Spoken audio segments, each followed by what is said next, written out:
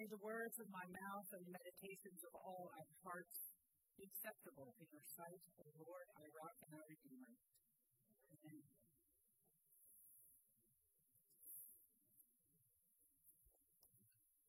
Last night, in spite of a cold drizzle, we gathered around a fire pit out there on the Elm Street porch. Wes had set up the porch earlier in the day. Colin Pease, who lives next door to me, wheeled over a pile of wood all the way around the block. And Carl, our youth director, got the porch heaters going. I started the fire. Our middle school youth group wrote messages to contribute. And as the flames took, others of you arrived with sweet treats to share, greeting one another with smiles and introductions.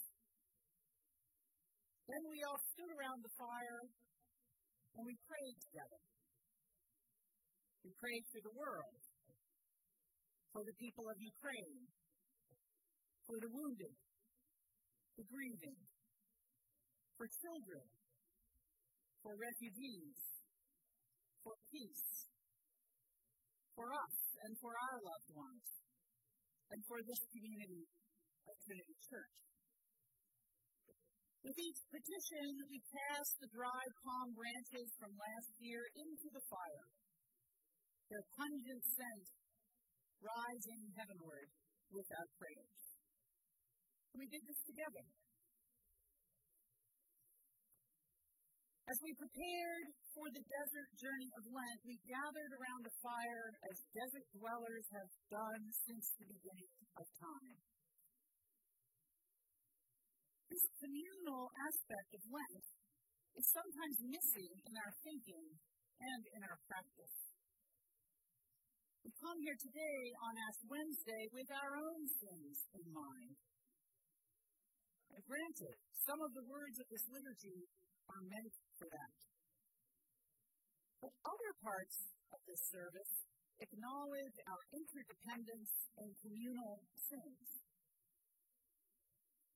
In a few minutes, Christopher and I will mark a cross of ash on each individual forehead, reminding you that you are dust. Dust you shall return. That moment feels quite personal and private, and in some ways it is. And it's appropriately so. For Lent is a time for reflecting on our lives, really looking in the mirror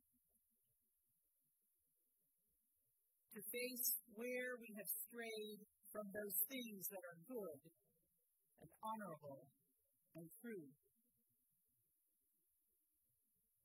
And to acknowledge how we have moved away from God, relying too much on the devices and desires of our own hungers and pride.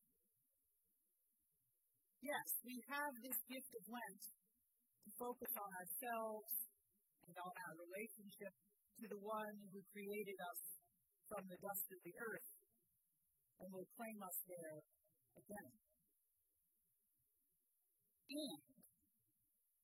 And Lent is a time for community. Last night, as we prayed and prepared the ashes, we shared food and laughter as well as lament. Tonight, when Christopher and I ask each one of you, if you listen, you will hear us say the same words to everyone else. And I pray that in that, you will know yourself to be in communion and in community with each other. All beloved, all sinners together as we pray here today.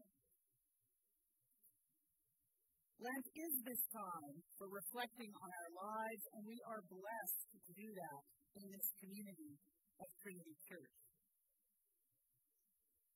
None of us journeys alone, whether in Lent or the rest of the year. Not even when we know ourselves to be in a desert time desert place. Whether we enter a desert space intentionally as a spiritual practice of Lent, or we are thrown into a dry desert season by doubt or grief, illness or turmoil, however alone we feel in our desert, we are never alone. When we cry out to God for mercy and forgiveness and lament, or even when we give thanks, our voices join with the prayers of all who live and all who have lived. For Christ has made us one in his body, one by and through his death and resurrection to new life. So let us be thankful for this fellowship today, for this fellowship in Lent.